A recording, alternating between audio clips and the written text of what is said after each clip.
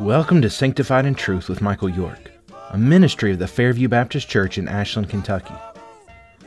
Sanctified in Truth is a daily podcast for followers of Christ who desire to imitate Him and to dedicate ourselves fully to the plans God has for us by deepening our love and understanding of God's Word.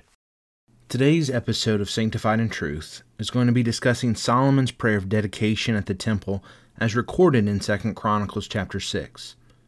As always, I want to encourage you to read the passage before you listen to the podcast. 2 Chronicles 6 records Solomon's prayer of dedication as the temple is open for worship. However, the prayer is itself a lesson about prayer.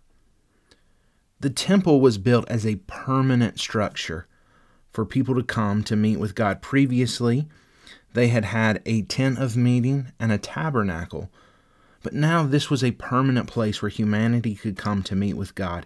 It would be, as Isaiah calls it, a house of prayer. And Solomon's prayer is not the celebration of a building. It's rejoicing in the communion with God that would be made possible. In some ways, the purpose of the temple mirrors the purpose of prayer. One of the most astounding features of this prayer is how Solomon takes his prayer on such an unexpected path. One might expect that Solomon's prayer would express thanks for the provision of the temple and then move into an optimism about the future. In essence, he might say something like, "Thank you, Lord, you've given us this temple to meet with you. God, we know this is going to fix so many of the problems that ail us." But that's not what the prayer is. Instead of optimism, the prayer immediately moves from an expression of thanks for the temple to a series of situations in which things would not go well and the temple would be needed. Solomon speaks of people coming to the temple to seek forgiveness, to ask for help in the face of divine punishment, to seek guidance for a way out of the mess that they themselves have created. Not only that, Solomon explicitly mentions the temple being a place of prayer for the Gentiles, not just the Jews, something that seems to have been forgotten by the time of the New Testament. What's so astounding about this prayer is that Solomon realized that God in the temple provides an opportunity for people to meet with Him for those who need it. Meeting with God is not just for the good or for those who have everything figured out.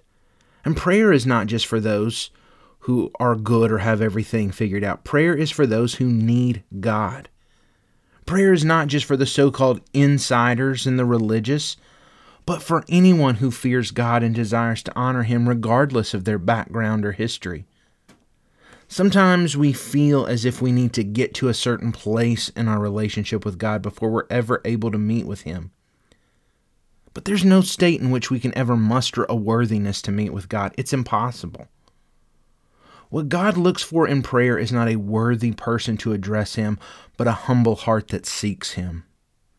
If prayer's about my worth, then there's no worship. It's me doing what I can to be heard. But when I come before God in humility and need, that's where worship begins. To know that I have no business in the presence of God, but that He loves me so much and He wants fellowship with me so much that He made it possible for me to approach Him. Well, that's when I worship. As we seek to think through the meaning, implications, and applications of this passage, we want to ask ourselves our three basic questions. First, what does this passage call me to think and praise God about regarding His character or actions? The prayer begins with a reminder of God's immenseness. God was the God who resided in the cloud at Sinai. He was the one of whom the people were afraid of and could not approach or even touch the mountain on which He resided. But now this God has come near. Humanity did not approach God. God approached them and invited them to come near. This is an important distinction. God did not change because God does not change. First with the tabernacle and now with the temple, God has invited people into His presence. Because God is holy, we cannot approach Him casually. But because God has graciously invited us into His presence, we approach Him confidently. This is the tension we have in prayer. Today we thank God that the God of the cosmos has come near to us in prayer to demonstrate His personal affection and care for us. The second question we want to ask is, what do I need to pray for my own heart and life? This prayer is recorded in two places. The first place it appears is in 1 Kings chapter 8. The chronicler, the one who wrote this in 2 Chronicles 6, stays very close to his source in the book of Kings, but there is a change in the ending of the prayer that reflects the situation of the day in which the book of Chronicles is written. In 1 Kings, the prayer closes with an appeal to Moses, but here the focus is on the promise to David that one from his line would be a king forever. The book of Chronicles was written in a time of exile and a weak time for the nation. The building of the temple was a fulfillment of a promise that was made long before the building was built, and the chronicler is pointing to a promise that had yet to be fulfilled, but he was encouraging people to pray expectantly for the day of its realization. As we pray today on the foundation of God's promises, those fulfilled and those not yet fulfilled.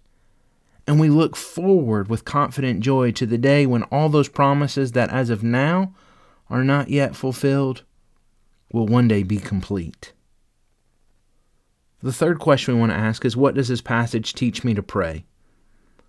Over and over in this prayer, Solomon speaks of praying toward the temple and acknowledging the name of God. In praying toward the temple, it was a way that their bodily posture reflected an inclination of their heart.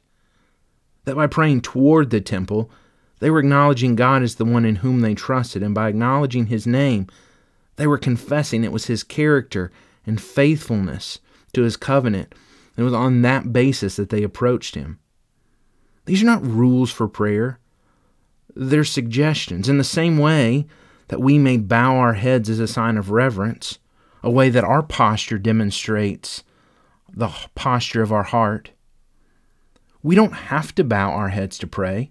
Of course not. There are times when we may pray it would be dangerous or impractical to bow our heads. Sometimes when we pray, we may get on our face. Sometimes we may look up to the heaven with hands outstretched. The idea is that when we pray to God, it's never casual. In that moment, it is the most important thing we're doing. And as we are able, we may enlist our whole bodies in the act of worship.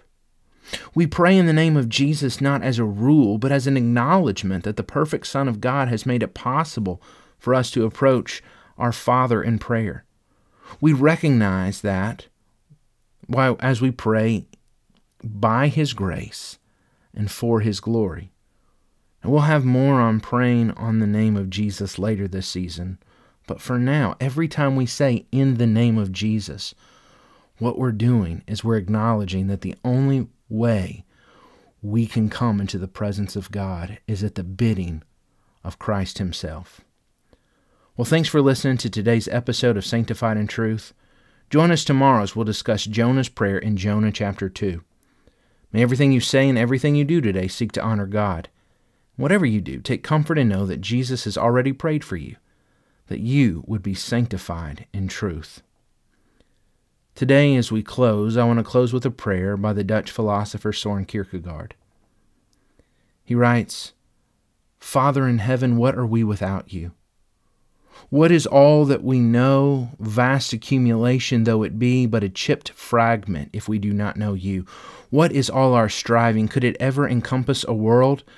But a half-finished work if we do not know you, you, the one who is one thing and who is all.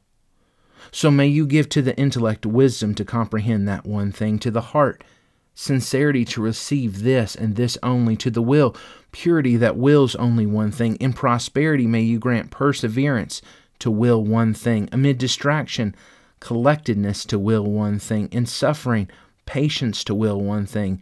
You that gives both the beginning and the completion, may you early at the dawn of the day give to the young the resolution to will one thing. As the day wanes, may you give to the old a renewed remembrance of that first resolution, that the first may be like the last, and the last like the first, in possession of a life that has willed only one thing, to know God.